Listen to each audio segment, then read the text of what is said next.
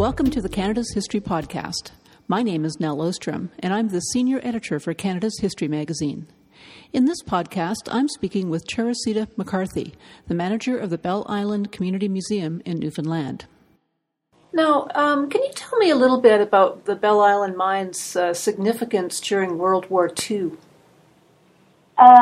Mining started on Bell Island in 1895, and the first shipment of iron ore was sent to Canada, actually, because you have to remember in those days we were part of the British colonies. So there was 2,399 gross tons of iron ore sent to Canada in 1895. In the 1930s, Germany had what's described as an insatiable appetite for Newfoundland's iron ore. And to the point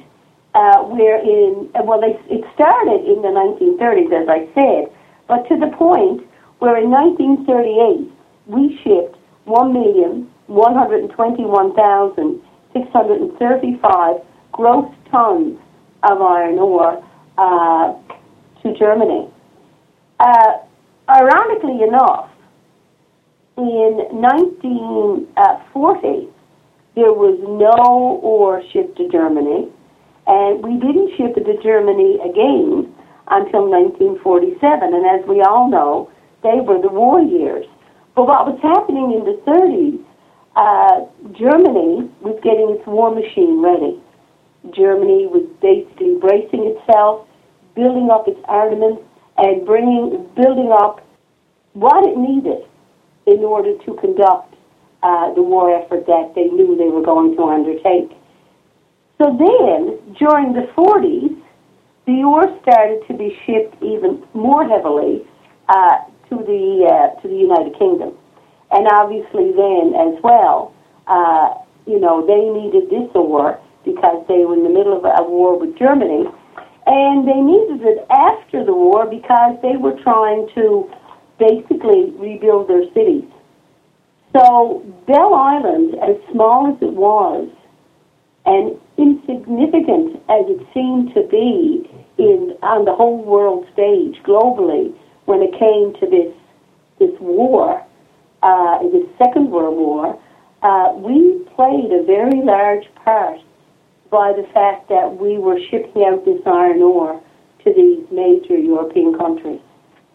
Now, during the war, it was obviously a target by German U-boats. Can you tell me about that? You have to remember that we are a very small community, 9 miles long and 3 miles wide. It's a tranquil place to be. We're in the middle of Conception Bay. We basically mind our own business.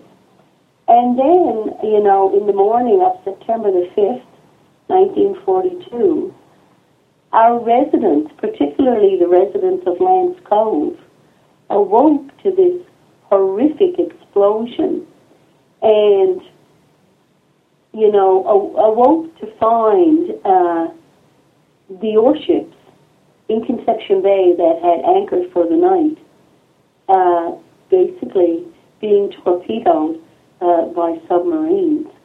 So it was certainly pandemonium at that time, and the people were in utter shock to think that we could be seeing enemy fire so far away from Europe. I guess Bell Island would have been maybe one of the very few places in North America that would have directly been under attack. To the general public, Bell Island may have been perceived as this sleepy little island in the middle of Conception Bay, but to the Germans, who had the knowledge of what lay beneath the ocean floor and lay beneath Bell Island in terms of iron ore, no, it was really a no-brainer. They knew that, iron ore was being shipped to the United Kingdom, and they knew how to go about doing something about it because of the knowledge that they had of Bell Island and the waterways by virtue of getting the ore from Bell Island themselves. Now, I understand there was two separate attacks on Bell Island? Yes, on the 5th of September, the Saginaga and the SS Saginaga and the SS Lord Strathcona, they were off the west end of Bell Island, and they were attacked. And then the second attack was in November. Then it was the PLM and the Rose Castle that were destroyed. There were a lot of men who lost their lives as a result of those torpedoes. But those shipwrecks, Nell, are visited constantly. So it's very much a kind of a living exhibit in a way, or a living memorial, I guess, of this event. Very much so. And, it is really the gravesite of some of the people who died during the torpedoing. Okay, well, this is a very interesting story. Thank you very much for speaking with me. My name is Nell Ostrom, and I'm the senior editor for Canada's History Magazine. I've been speaking with Teresita McCarthy, the manager of the Bell Island Community Museum in Newfoundland.